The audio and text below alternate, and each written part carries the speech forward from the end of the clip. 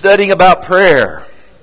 Get your Bibles out, and you can keep your finger in the book of Romans. I'm going to be reading out of Romans here in just a moment, as well as 1 Corinthians. It'll take just 2 Corinthians, It'll take just a minute to get there. We're becoming the house of prayer. Becoming the house of prayer. Hopefully you're taking advantage of all the ways that we're trying to increase our prayer power. Reminder that if you didn't get a prayer guide and you want one, they're at the information desk. That's a guide if you're needing help in your prayer time. Sometimes folks have come to me and said, I start praying and it seems like in about 3-4 minutes I've run out of things to pray about. Wow. I want to live your life. There's probably some more things you need to pray about, and if you'll get that prayer guide, you can begin to see an outline that'll really help you and increase your time before the Lord. It's good to see so many folks coming out at 9:30 before service starts. It was good to have a good group of you. People are praying every hour, every waking hour of every day of the week. How many of you have been doing that with me? I mean, isn't that cool to think that every hour that we're awake and moving, somebody in this body's praying for us sometime during that hour. So we appreciate that. And then, of course, guys, Tuesday, don't forget the Warrior Walk. And we're just going to begin to make prayer a greater part of our culture here at Legacy. I want to remind you that God has chosen. I believe God to be sovereign, but I believe that God has chosen in His sovereignty to link Himself and His dealings in His people's lives with how they pray. God has chosen. Now, He can do anything He wants, anytime He wants to do it. I believe that. But I believe that His precept is that as people pray, He has chosen to link Himself most effectively and consistently with those praying people. I will never forget, now 8+ years ago, I think if I can add in my mind quickly, September the 11th, 9/11, 2001, when those aircraft hit the World Trade Centers, and one hit the Pentagon, and then one was ultimately commandeered and crashed, I think, in the fields of Pennsylvania. And we just, as a nation, stood stunned and watched as this thing happened before our eyes. And I remember, not to overuse, one of the most overused words now in our culture is the word surreal. Everything's surreal. Well, I don't know if as much as surreal as people say it is, but that moment as I was watching the television set, I remember thinking to myself, this is a dream. This is something that I couldn't imagine at that particular moment. And I will never forget all the newscasts, cable news, radio, the phone calls, all that took place all through the day, how instantly all across America, hundreds of churches were opened that night in order to facilitate people who wanted to be in the house of God and who wanted to pray. And I'll never forget on that particular night being at church, and I was standing there just kind of watching across the road where we were at that particular time at the apartment complex that was there right across the road. How for years we had tried to strategize and think and imagine how we could reach into all of those people's lives that were represented within that apartment complex. And I'll never forget that night. Just turning on the lights. It was an absolute spontaneous thing. There was no way to get information out. We didn't hand out any flyers. We didn't make any phone calls. There wasn't anything, marketing that took place in order to tell people, church would be open if you wanted to pray. But I will never forget that night watching as the lights of the sanctuary came on and the doors flung open, and watching across the parking lot of that apartment complex and seeing people come out of their apartment complex and begin literally, and I don't use this word lightly, but literally stream across the road in order to come to the house of God. And I remember at that time Clayton was just in his middle years in high school. And I remember I got him and I brought him up to the window. And I said, Clay, I want you to look at this, because you know what? There are a few times in a person's life that you may see something like this, and you need to see it with your very own eyes. But I want you to see people for no cause aside from a national catastrophe. I want you to watch people streaming and come to the house of God. I want you to see this with your own eyes, because we may never get to see something like this again. And we all know that there was a moment that we sang, all the patriotic hymns on the Capitol steps. We all know that both political parties got together and there was this unification. And we all know how we were all one with regards to dealing with what was dealt to us as a nation. But we also should know this, that it wasn't too long before things got back to normal. For better or for worse, things got back, should we say abnormal? We as Americans can only be spiritual for short spurts. I mean, we can be spiritual, don't misunderstand. We'll be spiritual, but we usually get these short spurts in. We'll get spiritual just for the spurt, and then we get back to whatever we define as normal is in our life. We sputter out, we give up, whatever the case may be. And I think a part of it is that as Americans particularly, we are so easily distracted, we are so easily detoured, we have way too many options as a first world power, superpower. And so naturally, spiritual things get their little spurt and then we go on to something else. I told you a couple of weeks ago, I was reading a book by Leonard Ravenhill. Have any of you ever heard of Leonard Ravenhill, just out of curiosity? Many people don't. He's passed away now, although he lived to a ripe old age. I'm believing that I will live to his age. I think he was about 95 or so when he passed away. And he was actually an evangelist in England during World War II. And I told you the story about how when he was preaching open-air meetings in London during World War II, how he was convinced that as the Germans were bombing London, that this would be the thing that would soften the hearts of the English people. That the bombing of London night after night after night would soften the hearts of the English people, and they would open their hearts up to God. And he said he was convinced that that would be what God would use in order to bring revival to what was his nation. But then he began to see how people, as they would escape the bombing and they would come to the churches, and as they would sit in the pews of the churches, they would still drink and they would still gamble and they would still do all the things that they would normally do. And he said not even the bombs of the German Luftwaffe could crack the hearts of the English people. I'll just tell you right now, 9/11 didn't crack the hearts of Americans. It really makes me wonder what will. And I have come to the conclusion that the only thing that will crack the heart of our nation, or that will crack a human heart, isn't really the amount of pain that they go through. Although, can I just share this with you? If you think you can outpain God, you're sadly mistaken. I mean, God will use whatever He can in order to turn your heart. Now, God's a blessing God, and He wants to help you, and He wants to bless you, but God will use anything in order to get your attention. And about the time, I've seen it so many times I can't even count, I'll say to myself, surely for that person, they have reached the end of their rope, they have reached the bottom of the barrel. Surely for that person, they've got to the place where now is the moment they'll open up their heart to God. But no. They can endure more pain. They are definitely a tough guy because they can endure so much more pain. And so through the years, I have come to the conclusion that while pain at times will turn our hearts toward God, and while difficulty at times will soften us towards the things of the Spirit, I have come to the conclusion, to be candid, and it's the biblical one. You would think as a pastor I would have got a hold of this a lot quicker. That the only thing that will crack the heart of a nation or the heart of a people or our region or our city is when someone or some people decide they are going to persistently pray. That's it. There is nothing else that will crack the human heart than when we consistently and persistently pray. And I want to teach you something this morning that I've mentioned on other occasions. Usually I've splattered it in a message here or there. But I really started to think about it while I was away this week. And I want to touch on it this morning. And this is kind of, I won't call it new revelation, but I'll just call it new instruction, new teaching. And I want to talk to you about the concept of momentum. I want everyone to say momentum. Momentum. Say that a couple times. Momentum. Yeah.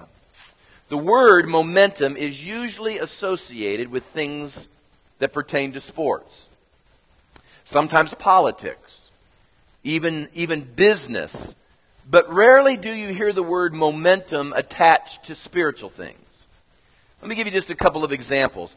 I enjoy sports like so many other people, and I have watched on occasion a sports team that is losing. Let's say it's a football team. Let's just say it's the Gamecocks, because that can happen on occasion, yeah. I wasn't born in this state, so I really don't have a dog in the hunt. I can root for them both, but I am a sympathy fan towards the Gamecocks. So anyway, you're just watching Carolina on the field. They're losing. But suddenly, you sense a change in the way the game is going. In fact, I have seen a team which was behind. They're behind on the scoreboard. And yet the team that is behind on the scoreboard will suddenly get a momentum. And it's hard to define. You can't get your finger on it exactly. But you just know they're behind on the scoreboard, but you know because there's this momentum. I've watched this happen too many times. There's this momentum. In fact, I'll just tell you this time, usually Carolina is ahead on the scoreboard. The other team is behind, but you can sense the other team getting momentum. And the clock's running out. And you're just believing God for a victory. But there's this momentum. You can sense it. It's like this spiritual thing, but it's sports. So we're not going to get into spiritual things here. But you know, and you just know before it happens they're going to score. And they've won the game. Now listen, they're losing on the scoreboard. But because they have this momentum, you know that ultimately they're going to win the ball game. Have you ever been to a ball game? Come on, ladies, guys, and sense momentum. Maybe you played sports. You know when you have momentum. There's something in the air. Everybody knows it. You can't put your finger on it exactly, but you know it's there. It's even in an election. You know in an election, there's momentum that candidates have. There's just this momentum. It's got a life of its own. There's momentum in business. Sometimes a salesperson, they go through seasons where they just can't make a sale. They can't close a deal. But then all of a sudden this momentum shows up and they can close anything. And they make all of these sales. So momentum is something we all know is out there, but it's hard to define. It's hard to bottle. You know it when you have it, and you know it when you don't. It's like a snowball going down a hill. Once there's momentum, it has a life of its own. There's no stopping it. Now, there's two kinds of momentum. This is not any great revelation, but it's the truth. There is positive momentum. Everything's falling your way. You're conquering all the hard cases. You're winning when you're actually losing on the scoreboard. In fact, I think positive momentum may be what the Bible calls favor. Favor. Favor comes, and it doesn't matter what you put your hand to. It doesn't matter what you're doing. It seems like everything just works out great. I'll never forget John Maxwell once saying, he said, when you have good momentum or positive momentum, it can actually make you look better than you really are. Because there's momentum. Now, there's also, if there's positive momentum, there would also be what? Man, see, you guys are smart. Negative momentum. Now, some of you have experienced this too. It seems like everything is falling apart. Everything is going the wrong way. It doesn't matter what you do. You tried to do what was right, but it's going the wrong way. It's even an easy thing to do and it falls apart. You put your hand to it and you can just count on it. It's going to absolutely fall to pieces. And Maxwell also said, he said, when you have negative momentum or bad momentum, it can make you look worse than you really are. Because of the concept of momentum. Now, you're saying, what does this have to do with spiritual things? I'm getting there. There are many people who have studied momentum from like a psychological viewpoint. But I want to tell you this morning, I have come to the conclusion, and I believe that there's such a thing as spiritual momentum. Spiritual momentum. And to take it a step further, I believe that momentum is generated through the practice of persistent and consistent praying. if we will pray consistently and persistently as a people, or if you will pray as an individual consistently and persistently, you will begin to generate a spiritual momentum that will take you to the place that you are unstoppable spiritually. Now, listen to me. The reason we are stoppable is because we quit consistently and persistently praying. And when we quit praying, all of a sudden the momentum stops. Now hear me, this is really a good point, and I'm going to keep coming back to this point this morning. Here's what happens, is we get a little momentum. We're praying, we're believing God, we're getting a little momentum, and because we've got a little favor and a little momentum, and it's a little bit better than it was, we stop praying. And the minute we stop praying, things don't instantly fall apart. Why is that they don't instantly fall apart? It's because through prayer, you've generated a spiritual momentum. Once you get something started, it takes a while for it to slow down. So what we do it as a nation, we do it as a people, we do it as individuals. We begin to pray and pray and pray. Things begin to move. We praise God, glory, hallelujah. And then we decide to rest and stop. And now things keep going for a little while longer. And you know what that is? I call that, and I'm getting ahead of myself, but I call that a deception almost. Because it makes you think that you don't have to pray and you get away with it. Because things still tend to look like they're happening. And it isn't until much further down the road where all of a sudden things stop. And maybe it shakes you into realization. Things have stopped. Things aren't like they were. And some people scramble. And they begin to pray again. And as they begin to pray again, they start getting things moving again and again and again. But the problem is in a lot of people's life is that they don't get it. The enemy comes back in and he begins to blind them or veil them again to how spiritual things work. And what happens is negative momentum begins to take place. People begin to do the wrong thing. They begin to go back to old ways. They begin to put into practice the things that don't lead to life. They begin to develop that negative momentum again. They sleep in. They aren't in the house of God. You're with me now. And so suddenly that snowball begins to move. It doesn't start out fast at first. No, at first there's just a thing or two that'll fall apart, and you're tough enough, and you're savvy enough, and you're smart enough that you can keep it all together. But what happens is that life begins to move further and further. That momentum catches up until finally your whole life is falling apart, and you don't have what it takes to keep it all together. And then you wake up and go, God, my life's falling apart. How am I going to do this? So you say, I know, I got to get back to God. And so you get back to God and you start praying. And you understand, you start praying again and you're trying to stop this momentum and you finally get it stopped. And you keep praying and you get it moving again. And then things get a little better and you have a little favor and momentum happens. And then you stop again. And I just gave you, in that short little 5-minute crazy little personal illustrated message, people's lives. People's lives are usually lived between catastrophe and just barely getting the momentum going. That's where most people, dare I say, 99%. That's where most people live. I want to get you past this place so that you can get into the exceedingly abundant thing. I want to get you to the place where you're an overcomer in all things. I want to get you to the place that the Bible becomes literally true to you, where it says that you have become triumphant in everything. Do you realize those are the promises in God's Word? Do you realize that there are promises in His Word that says you're the head and not the tail, you're above and not beneath? The blessings should come upon you, and then what does it say? It would over... Now, isn't that's a momentum passage there, isn't it? It says if the enemy comes against you one way, he will scatter in 7 ways. You'll be blessed in your barns and your baskets. I mean, all of this happens, and we read it, and we believe it, but we say to ourselves, boy, it just seems like it's not happening. Well, you know what? I believe we've got to press through that one stage and get to the place where we're seeing that kind of spiritual happening take place in our lives. Are you with me? If you're with me, say amen, please. Amen. All right. Because I really want to help you here.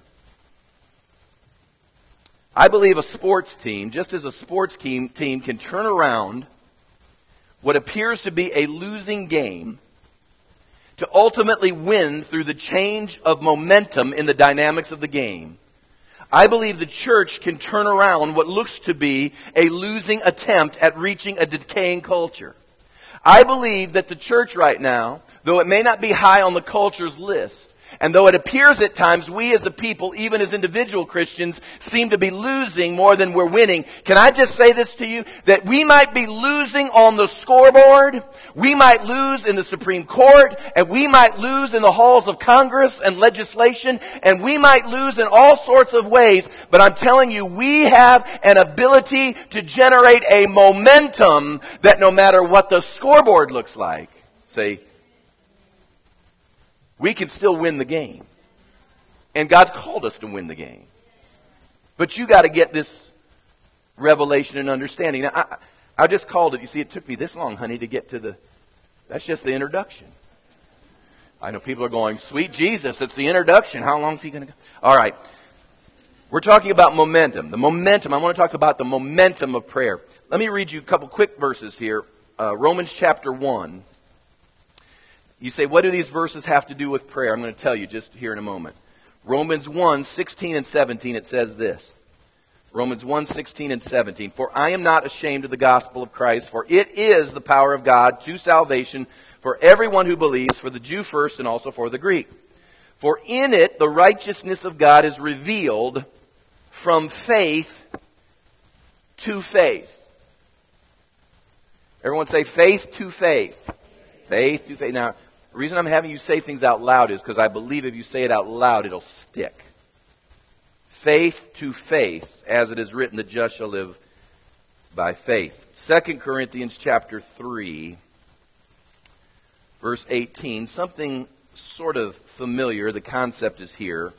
2 Corinthians 3:18, it says this, but we all, isn't that good to know? Whenever he says we all, see, that's why I know Paul was a Southerner.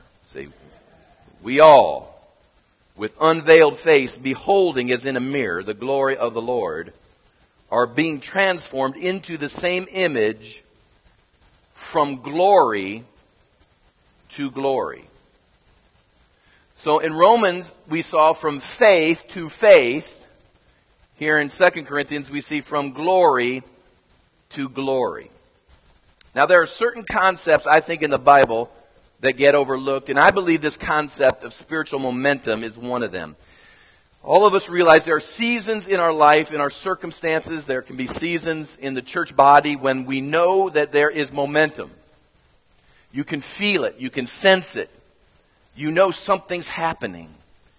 And I believe that these verses that I just read to you allude to exactly that, that we are moved from one level or aspect of faith to another. In other words, we just don't stop at one place. We're moved from faith to faith. So we're moving. We are experiencing one level or aspect of glory to another. So we're moving from glory to glory. Our spiritual lives were never designed to be static or stagnant, but our lives and what God did in our lives was designed to be dynamic and vibrant. Now, you have heard me on occasion mention the phrase, God always eclipses himself. Have you heard me say that? God always eclipses himself. Now what that means is that means that God is ever surpassing. God is ever outdoing himself. Whatever God has done, He is always eclipsing that or doing something greater than that. God never comes and underwhelms us.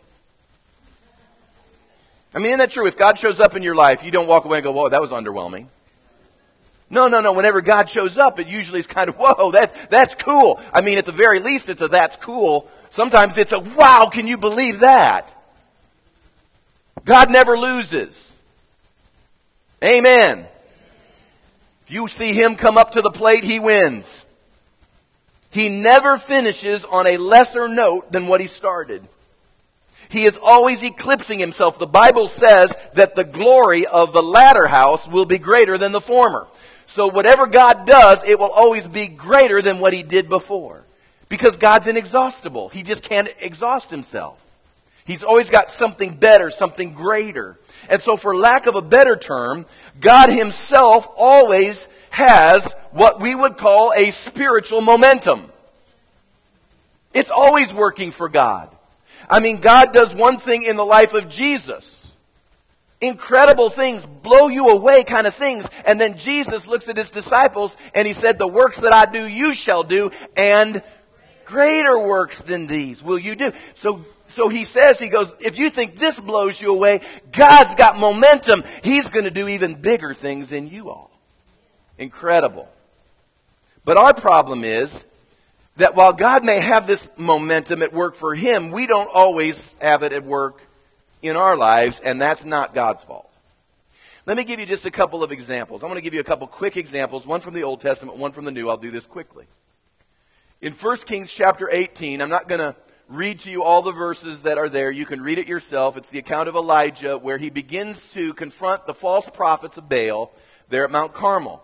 Now, most people know the Mount Carmel story where he basically taunts the prophets, the false ones, and tells them to do their thing and do their dance and all the rest. And if your God be God, let him answer by fire. But if the one true God is God, let him answer by fire. And we all know the end of the story, that Jehovah, Yahweh, shows up and consumes by fire everything that's there.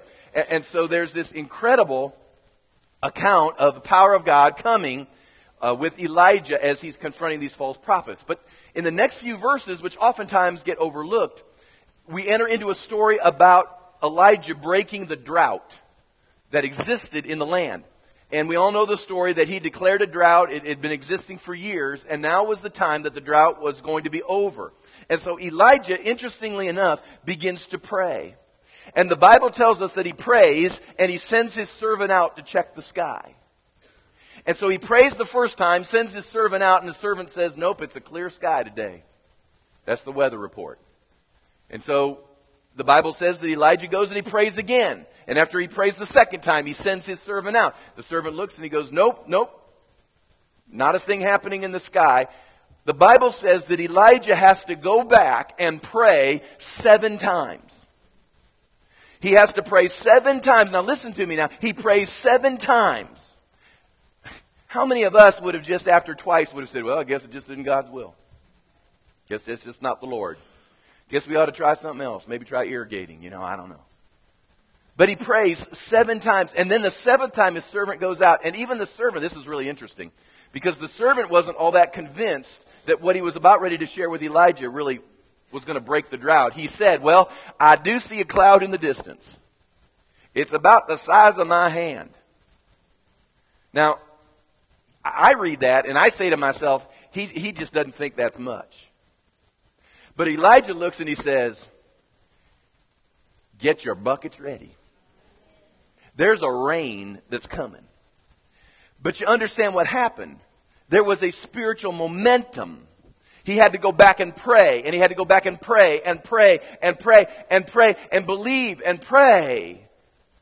And prayer started this momentum of bringing rain again to the land. Now, the greatest New Testament example of spiritual momentum, I think, is in the upper room in Acts chapter 2. I think it's a great example because here you have this group of believers. They're in this upper room. They basically cloistered themselves for 50 days, according to what Jesus has said. And for 50 days, now imagine this, praying for 50 days. Folks, we have a hard time praying for 50 minutes. 50 days, they're in this upper room and they're praying and seeking God. Can you imagine after about a week or so, they'd be looking at each other and say, come on, man, God isn't going to do anything. 50 days. 30 days is a month. 40 days is like God's number. I could have made a case after 40 saying, well, maybe we ought to just... The reason it was Pentecost was it's 50 days. But they pray, and they pray, and they pray, and they pray, and there's something that's building in that upper room. There's something that's happening in that upper room. There's this spiritual momentum that is beginning to take place. And when that thing breaks loose, the Scripture tells us that when that momentum, unstoppable momentum broke loose, it received into the church that day 3,000 people. Now that's a pretty good altar call right there. 3,000 people, but that's not where it ended. Remember, they had momentum. They're still praying. In Acts chapter 4, they're still gathering together, believing that Peter gets sprung from jail. They're needing to be filled with the Spirit again. They keep praying, the Bible says, and then just a few days later, 5,000 families come in to the body of Christ that day. That's what momentum begins to do. And in every instance of an unusual spiritual happening, we find a buildup of prayer opportunity and intensity. It's as if in the spirit realm, our intercession begins to move something. When we begin to intercede and we begin to pray, we begin to move something in the fourth dimension.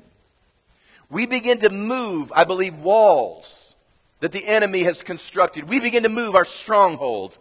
We begin to move old forces that are arrayed against us. We begin to move. Nothing will move unless it gets challenged.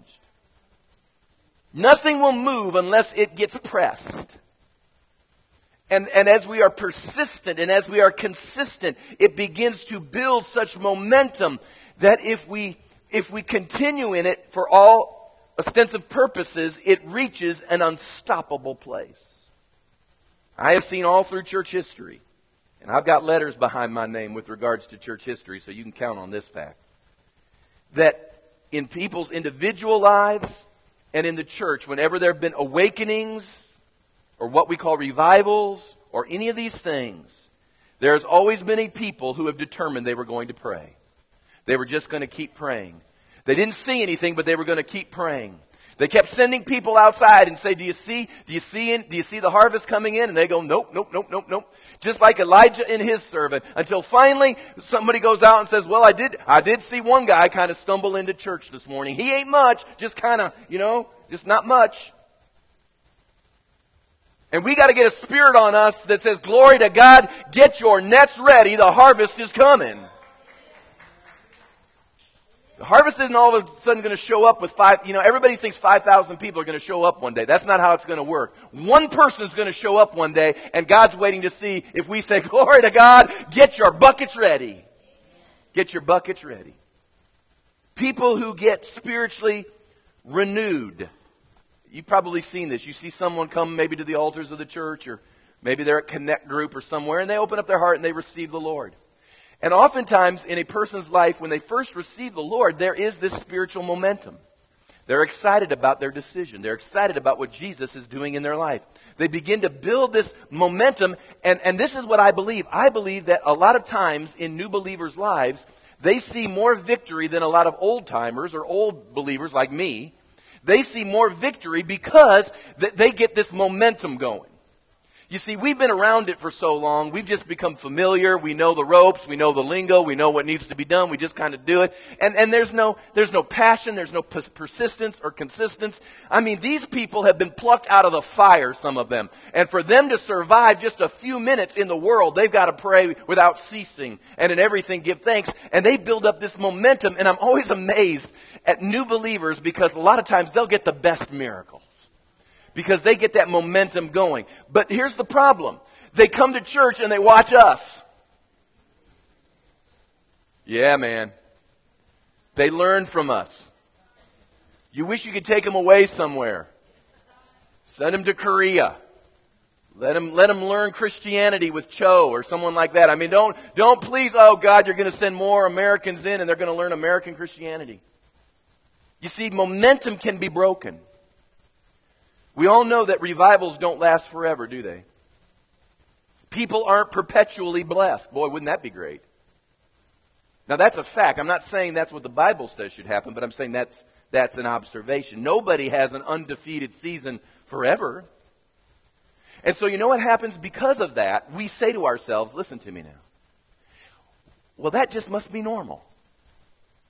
That must just be normal. I guess I can't be blessed constantly, because if I was blessed constantly, I guess that wouldn't be fair, or I don't know what we do. And I guess we can't have perpetual victory, because if there were perpetual victory, that doesn't seem like that just fits with everything. And isn't that really the way it's supposed to be? I'm looking at everybody else's life, and it doesn't seem like they have that much victory, or they're walking in perpetual blessing. And here's the deal. We begin to look at each other and look at our church culture, and we begin to evaluate everything from what we see with our natural eyes, and we begin to say, well, that just must be the way it is.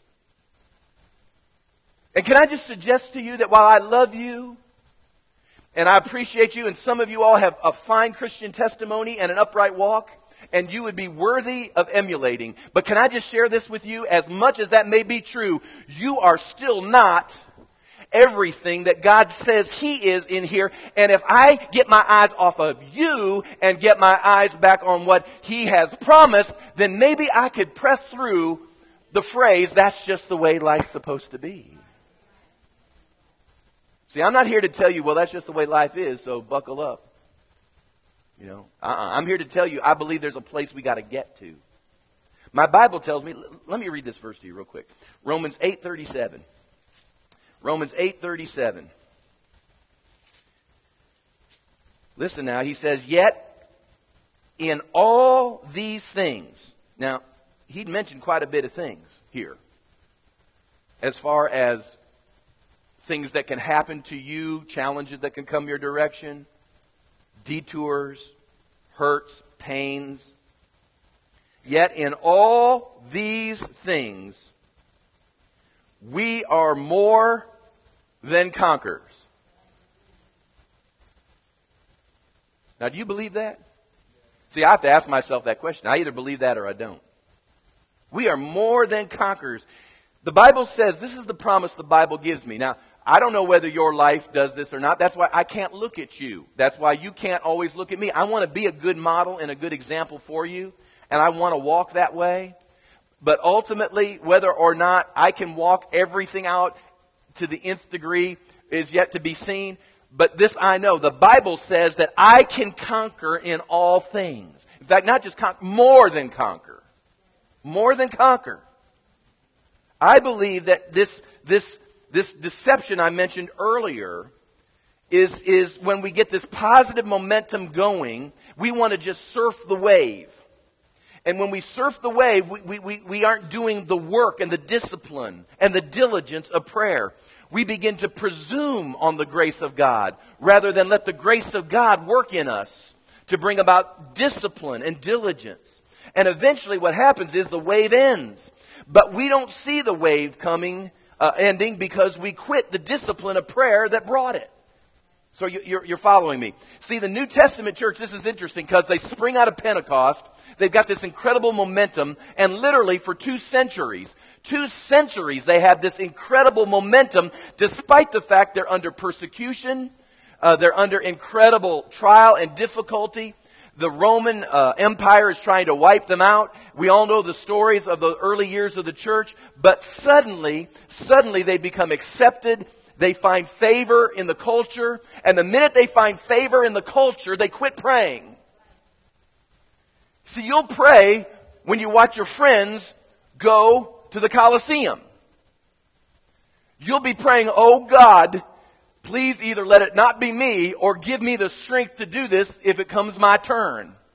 I guarantee you'll be praying. Well, number one is your Christian commitment is probably pretty clear, or you wouldn't want to get into this thing called Christianity, probably. But here you are, you're praying and you're seeking God, and the church is flourishing despite all this evil havoc that's being wreaked upon it. But all of a sudden, Constantine says that's over with, and the church prays its way to the place of favor. The church prays its way to the place where Constantine issues his edict of toleration that finally tells the persecuted church, you're now the popular church, and we're going to embrace you, and we're going to let you serve and let you function and let you worship and all the things that the church had prayed for. Constantine says, we're going to let you do that. And the minute that kind of favor comes to them, they quit praying. And what happens is that even greater deception floods into the church. And it leads in just 2 centuries. Now listen, momentum doesn't stop overnight. No, they continued to go on. The church continued to grow. There were certainly favorable things that took place. But then by the time you get to about AD 500, it starts what we now call the Dark Ages. And in the Dark Ages, there were no spiritual renewals. There was no revival. There was no positive spiritual influence. Everything had gone the way of corruption. And everything spiritually halted because they stopped praying. It's the same thing that happens when you stop praying.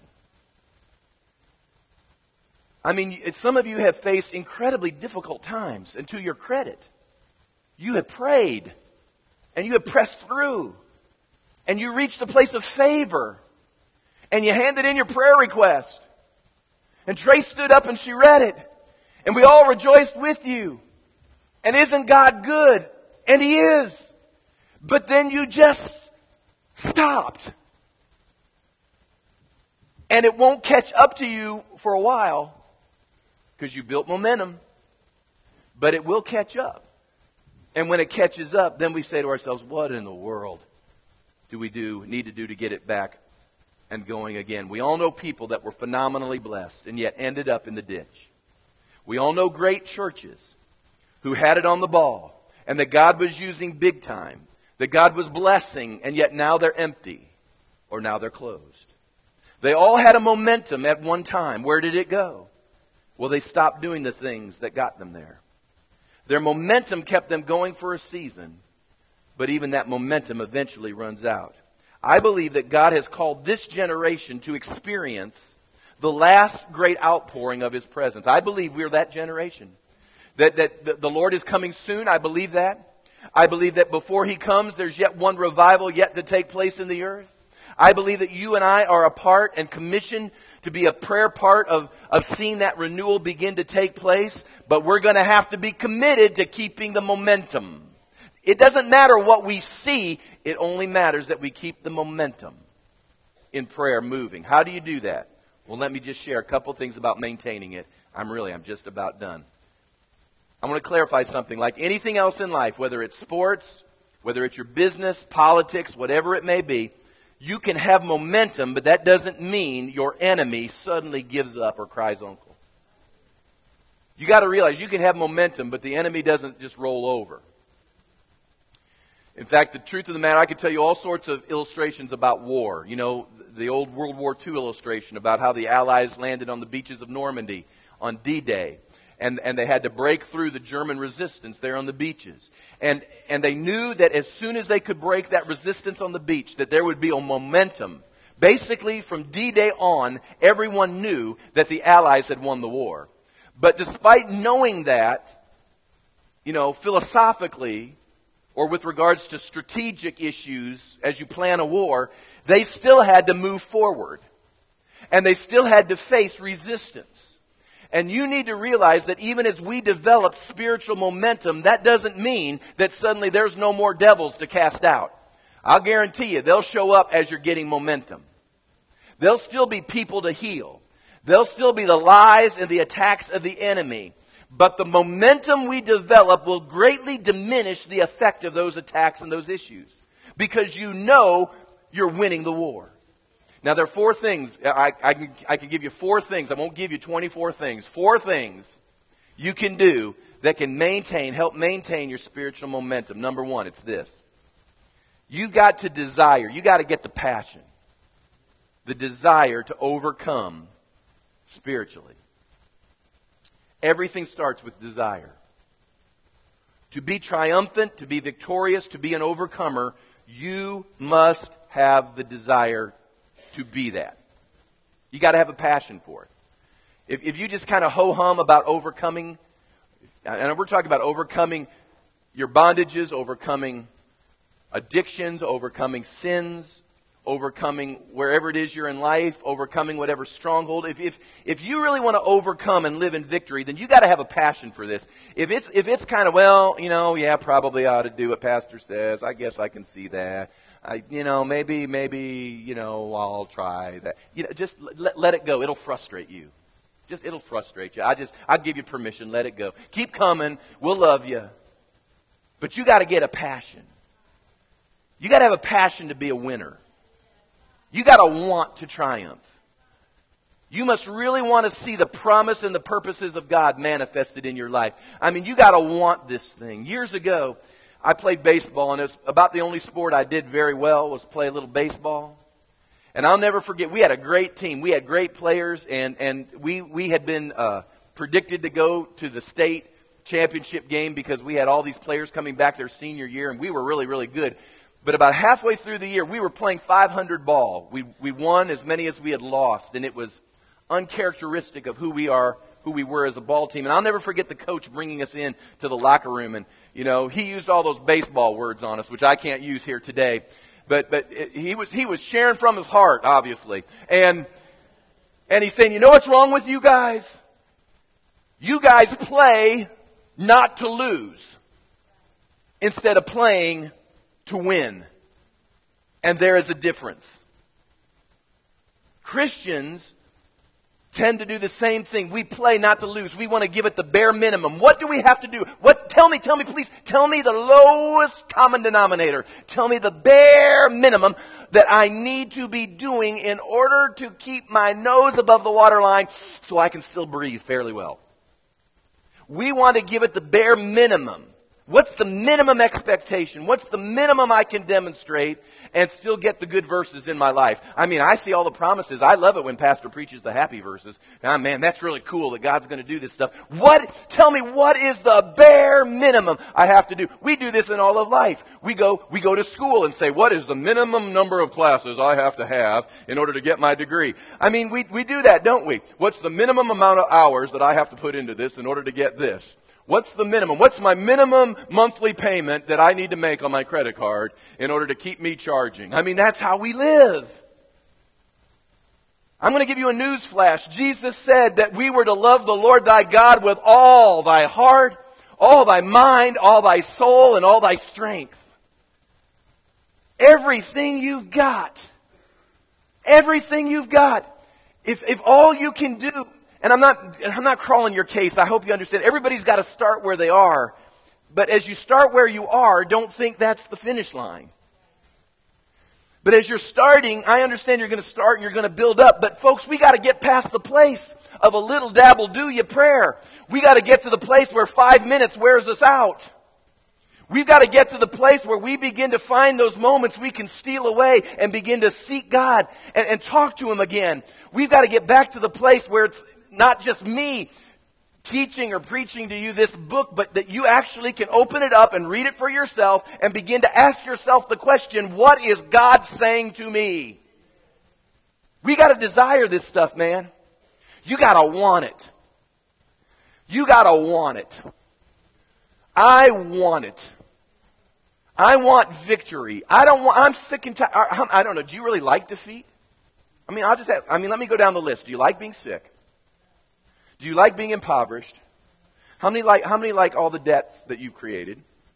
How many like bank accounts being bled? I go down the list. How many like struggles in your relationship? How many like divorce? How many really like it? I mean, it's amazing how many 4 out of 7 want to get divorced, but nobody likes it once they go through it. You would think that would stop it. But that doesn't do it either. Why is it? Because we want, what's the bare minimum? What's the shortcut? You've got to want it, the desire. Okay, that's number one. You want momentum? You got to have desire. Number 2, then you've got to refuse to accept defeat. It's a little bit different. We give in too easy. We quit when it gets too hard. I mean, it's no deep, dark secret. There's times I've wanted to quit. I mean, I love you all, but sometimes y'all wear me out. I love you. I do. I love you. Just like a dad would love you. But I'm just telling you, people will flat wear you out. And there are moments you get worn out and you just want to quit. I have been there. I've been on the brink of a quit a couple of times in my life. You know, you go to pastors' conferences and the big joke is every Monday morning we write out our resignations and then we rip it up on Tuesday. Because it's just, you just want to quit. But we've got to refuse to accept defeat. The blessings are on the other side of your refusal to quit.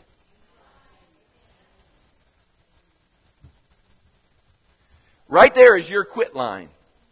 And you say to yourself, oh God, if you take me to the quit line, it's over. Oh God, if you even get me near there, you won't have me anymore. Like you're going to hold God hostage. I'm just telling you, God, you're not going to have me anymore. And God's going, all right. And you know what God does? He is not only going to bring you to the quit line, He's going to take you beyond the quit line. You know what the difference between the quit line and beyond the quit line is? The quit line is when you thought about resigning. Beyond the quit line is when you wrote it out. He's going to take you right here. And you got to refuse to quit. Refuse to quit. It does not matter how far down you may be or how far down you feel like you are. The Bible says that He's seen the righteous 7 times, go down 7 times, and they keep popping back up again. You got to keep popping back up again and just refuse to quit. You know who the winners are really spiritually? Are those who refuse to quit. You just refuse to quit. I'm not throwing in the towel. I may be down, I may be out, life may not be perfect, I wish things were different, but I'm not quitting. God can't work with a quitter, but He can work with somebody who may be down, but they're staying in the hunt. And you got to refuse to accept defeat. Listen to me, if you've got a sin that easily besets you, I understand it's a frustrating thing. You may not like it. No one else likes it. But there's got to be a place where you say, number 1, I'm determined to beat it. And number 2 is, I'm not quitting. I'm not quitting it. I mean, you're quitting that, but you're not quitting the walk. I mean, God is great at comebacks. Amen. Number 3, got to hurry. The discipline to stick to the spiritual game plan. I'm telling you how to keep your momentum. The discipline to stick to your spiritual game plan. Panic is an instigation of the enemy. If he can get you to panic, you will try something besides the word to get you to victory. Panic makes you do dumb things. Panic makes you throw your power and your authority away. Momentum will continue when you keep the main things the main thing. We panic because of a circumstance or a situation. And then we say, well, prayer, it doesn't work. You know, positive confession, it don't work. We panic. We're panicked and we start tossing all this stuff out and we go to something in the flesh. Listen, momentum keeps happening when you keep your discipline even in those moments of great trial and great trouble. We rebel for years and we want God to move in minutes. Come on now, let's just make sense of this. Give God a little time. I mean, we live for the devil for 2, 3, 4 decades. And then we want God to clean things up in a week. Now, I believe God's much swifter than the enemy, but come on, let's just give him a year. I mean, you would be amazed if you would give God 1 year of your life. Let's just say you live to be 80 years old. I think that's a reasonable number. I mean, I think that's probably the national average, somewhere in there. Let's just say give him a solid year, everything you've got. And then 79 years, you can do what you want. If that's what it takes to get this in your brain. 1 year. I would be willing, if I were a betting man, to bet you that you would be better off in that 1 year than the 79 you might give to the enemy or anything else. I'd be willing to stake my reputation on that if you gave it everything you got. So you got to be disciplined to stick to the game plan. Then number 4, the diligence. I didn't know any other way to put this. To pray hard. I hate to use the word hard because I don't think this is hard. I think it's diligent. I think it's consistent, persistent. I guess at first you might feel like it's hard. But to pray intensely, maybe that's a better way to put it, until the end. I've told this story before. I was at an Oklahoma University football game years ago. And it was back in the mid-'70s when they were national champions, it seemed like every year. And they were playing, I believe it was Kansas University, which was like, David and Goliath. I mean, it was two teams, one that was incredibly good and one that was just incredibly poor. And Oklahoma had run up the score to about 72-0. And I mean, we're not done with the game yet. And they have the fourth team freshman squad in there. And they're running the ball down the field, and they're fixing to score. And I'll never forget, the people are they're cheering and screaming. I mean, 72-0. You would have thought people would have gone on home. No, there was still a sea of red. They were cheering for the fourth team freshman squad to go and put it in again and score. 72-0, they're ahead. And the crowd's still cheering. My dad, I'll never forget what my dad said. He said, just kind of listening to it all go on, he said, if you ever wondered what the Christians must have felt like in the Colosseum, this is probably as close as we'll ever get. 72-0, and they're cheering for another score. Well, to make a long story short, they ended with a little bit of class and didn't go in for the touchdown. But I'll never forget, as you watch certain teams, and the guys may get this quicker than the ladies will get this. But your winners, I mean your real winners, are people that are in the game until the end. There's no give up in them. They aren't really even looking at the scoreboard. They're just playing as hard as they can every minute of the game that they are in. They play hard for all 4 quarters or 2 halves or whatever the sports analogy is. I mean, I watch Tiger Woods in golf, and I've seen him look like he's not going to win. But he'll go down to the 18th hole and the last putt, and he'll play that thing as hard as he did the first tee. I mean, it doesn't matter what the score says. Why won't Christians, when they get the enemy on the run, keep running up the score? Like, do you want to be fair with him? As if he's fair with you? I mean, when we get the enemy on the run, we need to run the score up as high as it will go. We get just a little bitty relief in our life, and we want to put things in neutral. We get a little drizzle of blessing, and we think how blessed we are. We need to pray not just to the place of relief, but to the place of our promise. We need to not pray just for a little drizzle, but for a deluge, the early and the latter rains together. Are you hearing what I'm saying? We need to set in motion spiritual momentum out of the first quarter of this year that will propel us not only through 2009, but that will take us on until Jesus comes for us. Come on, I'm prophesying to some of you. Some of you have a destiny, some of you have a promise, some of you have a purpose. Some of you right now are in difficult situations, some of you are in a good season. I'm telling all of you right now that God is saying that if we'll be consistent and persistent, and that if we'll press through and begin to develop the momentum and keep it moving, yes, there is a place in Him, hear me now, where the blessing will not only come upon you, but it will overtake you. That there is a place in Him where the exceeding abundant thing above all that you could ask or think will begin to take place in your life. There is a place in Him where you'll begin to overcome all things. You'll triumph over all things. I don't know about you. I want that place. I desire that place. I want a passion to get to that place.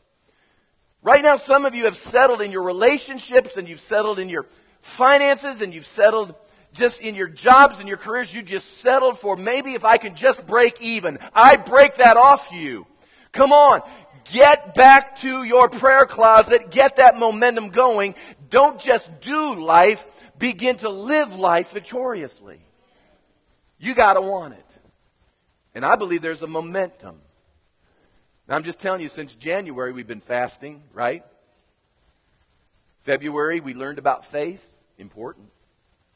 And now finally here in March, we're going to put that key in to pray and to pray and to pray. You know, the Bible says, Jesus said this at one time. He said that you were to ask, to seek, and to knock. And I'm done with this. Literally in the Greek, because that's a participle, and so you got to put an ing on the end of it. It literally says ask and keep on asking. Seek and keep on seeking. Pray, keep on praying. You know what I think that verse means? I think it's about Luke 11:18, somewhere in there. That verse says to me, keep the momentum going. Keep the momentum happening. Don't, when you turn your praise report in, we'll rejoice with you, but as you turn it in, don't say to yourself, that's the end. Say, that's just the first. That's just the tip of the iceberg for what God wants to do in my life and in our church's life. When someone comes and gives their heart to the Lord, I must begin to say as pastor, I can rejoice because the Bible says the angels rejoice over one who would come, sure, and we rejoice. But then to say, Lord, this isn't it. This is just the tip of the iceberg of the harvest that you have. God's going to do it if we'll adhere to what He said by way of momentum. Amen. Stand with me, will you please? Guys, just keep it quiet for a minute in the back, would you please? Just keep it quiet. Holy Spirit, thank you. Thank you for this day. Thank you for everything, Lord, that you're unveiling and you're revealing and you're sowing inside of us. Lord, I believe there's a spirit of diligence that's coming to your people right now. Right now, Lord, that there is something inside I can sense, Lord, in my discerner, that there are commitments that as people rose to their feet, I could hear their inner voices literally say, I'm not giving up. I'm not going to quit. I'm not throwing in the towel. I'm going to get a passion for this. Come on. Some of you right now with your heads bowed and your eyes closed, just listen to me. There was a day, listen. Heads bowed, eyes closed, just listen to me. There was a day before I met Jesus that it didn't matter whether it was Monday through Thursday. I had a passion for the weekend. Unfortunately, my passion usually had to deal with partying and doing the deeds of darkness. But I can remember the passion I had. I couldn't wait for the weekend to get here. I couldn't wait for this particular activity that I would have defined as fun at that time. I had just this passion. We'd start making plans. We'd start thinking about it. We'd pull together all the coordination with all my group of friends. And we'd start at the very beginning of the week trying to figure out how in the world it was all going to work out through the weekend. Listen to me. I'm just saying this. We give the enemy and his deeds and the darkness so much of our passions. Come on. God, Jesus, gave himself that you might have life and that more abundantly. And then somehow or another, we think that's just going to just come into our life sort of as we sort of trip into things. Come on. We got to get our passion back. We got to get our desire back. We got to get the want to. I want a victory. I want life to work well. I want to be at peace. I want joy. I want my hope back. I want to know that I have a future. I want to be able to walk in that future. I'm not just living with this dangling hope. I believe that it's out there for me to grasp hold of. Come on, but you got to want it. You got to get the quit out of your system. Come on, some of you jumped in and out, and I know there's reasons. We all have a reason, but let's just throw it all away right now, and let's just say, I refuse to quit. You know what? I refuse to give up. I refuse to quit. Come on, let the grace of God empower you to rise up.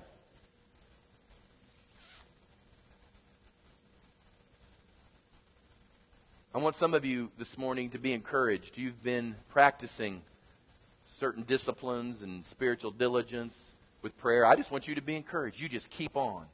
You say, well, I haven't seen much from it. That's okay. Come on, we're not walking by sight. We're walking by faith.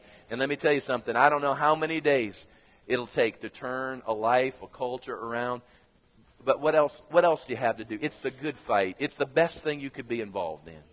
Don't give up. Some of you have let it go, and I'm just encouraging you right now. Right now. You need to get the momentum going again in your life. Don't be mad at God. Don't be mad at His people. Don't be mad. Don't be bitter. Don't be offended. Truth of the matter is, You lost your momentum. And it wasn't his fault. It wasn't anybody's fault. Probably but yours. And so right now, would you just make a commitment to the Lord, saying, Lord, I am leaving this place this morning. And I don't know how that works exactly in the spirit realm, but we're going to get things moving in the right direction. And then there's the last group. Some of you right now, you're in catastrophe zone. The bottom of the barrel, the end of the rope. And you know what? I want you to know that God loves you. We love you. And we don't want you to live there, and He doesn't either. But here's the deal. Listen to me. God is gracious and merciful, and sometimes He picks us up and pulls us out, and we get a brand new fresh start and get things moving from there. Sometimes, because we've just been a back and forth kind of person, He causes us to have to live with our mistakes for a season, in order that they're indelibly etched in our mind, that we wouldn't want to go there again. You know, the Bible says that if we return to that stuff, it's like a dog going back to its vomit. And He doesn't want you going back to that yuck stuff. So listen to me. He loves you. And He wants to dust you off and get you back going in the right direction. Here's the good news. If you link up to a people like this, they'll help you get that snowball pushed in the right direction. We'll do whatever we can do, but you've got to want it. You got to want it. And I believe there are some of you here this morning that are making that decision too. I can sense it.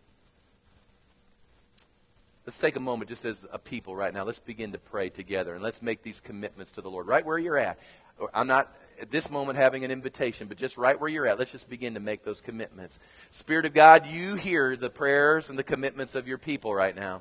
And I ask, oh God, that as they're making their commitments in the house of the Lord, Lord, that these would not be things that would be easily walked away from. They would not be things that, Lord, they've not considered. And they would not be things, Lord, that you would not move according to. But that, Lord, you would infuse it with power right now. That you would infuse it with desire. That you would infuse it with a new passion, Lord. Let your Spirit blow across their paths in a new and special way. Let it begin to happen, Lord. Thank you, Lord. You are so awesome. You are so awesome. Hallelujah. Come on, just make the commitments. Be sincere with them. If you need to say you're sorry for throwing down the towel, pick it up again. Say, Lord, I threw it down. I quit on you. I'm picking it up right now in Jesus' name. I'm sorry. I repent. I had a bad attitude. I was blaming everybody, but I wasn't looking at myself. So, Lord, I repent from that silly stuff right now. And I'm going to get back on the right track right now. In Jesus' name. In Jesus' name. Hallelujah. Thank you, Lord. Thank you, Lord. Thank you, Lord. Thank you, Lord. Come on, let's just tarry. Just tarry in His presence. Tarry in His presence. You are awesome. You are awesome in this place, Lord. You are awesome in this place. Come on, bless the Lord right now. Just honor the Lord here in these last moments. We came to worship service today. Worship the Lord. Worship the Lord. Worship the Lord. You are awesome, Lord. Hallelujah. Blessed be our God. Blessed be our God. These last moments, with every head bowed and every eye closed, here's what I want to do. If you've not made a commitment to Jesus Christ, or if you would be honest enough to say, years ago I did, but to be honest with you, Pastor, I've walked away from that. The Bible says that if you'll acknowledge the Lord publicly, that He'll acknowledge you before the Father. He says that if you deny Him, that He's going to deny you before the Father. That's what the Word says. And so what we do here is that we just give people an opportunity because we love you and we want to pray for you.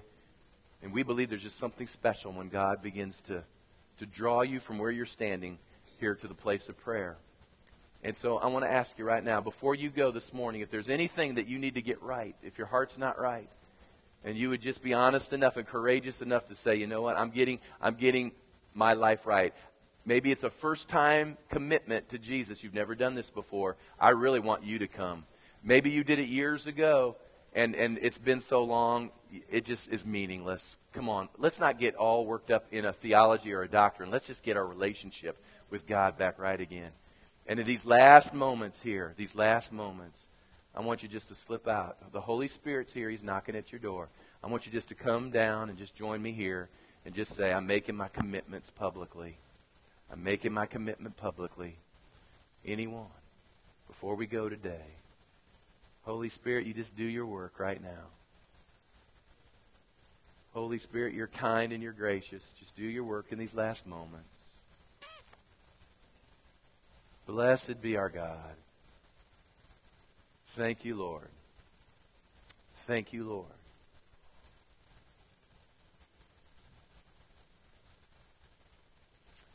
You know, when you just kind of wait and you tarry just a minute, it's a great moment to watch God move.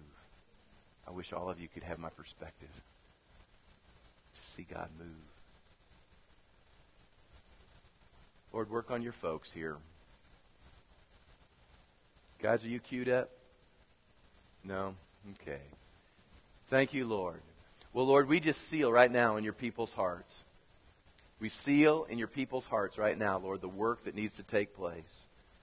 Lord, the prayer commitments that are going to happen. Lord, I just believe this is going to be one of the greatest weeks in the life of this church. So many good things happening this week. Lord, I believe you're going to impact us indelibly. So, Lord, as we go our separate directions this day, we're just going to believe you for great and mighty things. That, Lord, we're pressing through to that new place. Can the assembly say amen to that? Can you just say right now, say, I am pressing through to that new place. I have decided to follow Jesus. I have decided to not quit. I'm not giving up. I'm not throwing in the towel. I've decided His word is true. He's called me to win. I'm believing and I'm trusting that will take place in my life. In Jesus' name, amen and amen. Come on, put your hands together. Let's make some big noise here this morning. Hallelujah. Amen and amen. God is good, isn't He? He sure is. All right, now don't forget, ladies, sign up for the conference. Don't forget that. Men Tuesday night. School of Leaders back on track Wednesday night. It's going to be a great week. We want you to be a part of it. But before you go, you got to turn around and hug someone's neck again before you go and love on him. Just give him some love and you're released. God bless you. God loves you. We'll see you. You're released.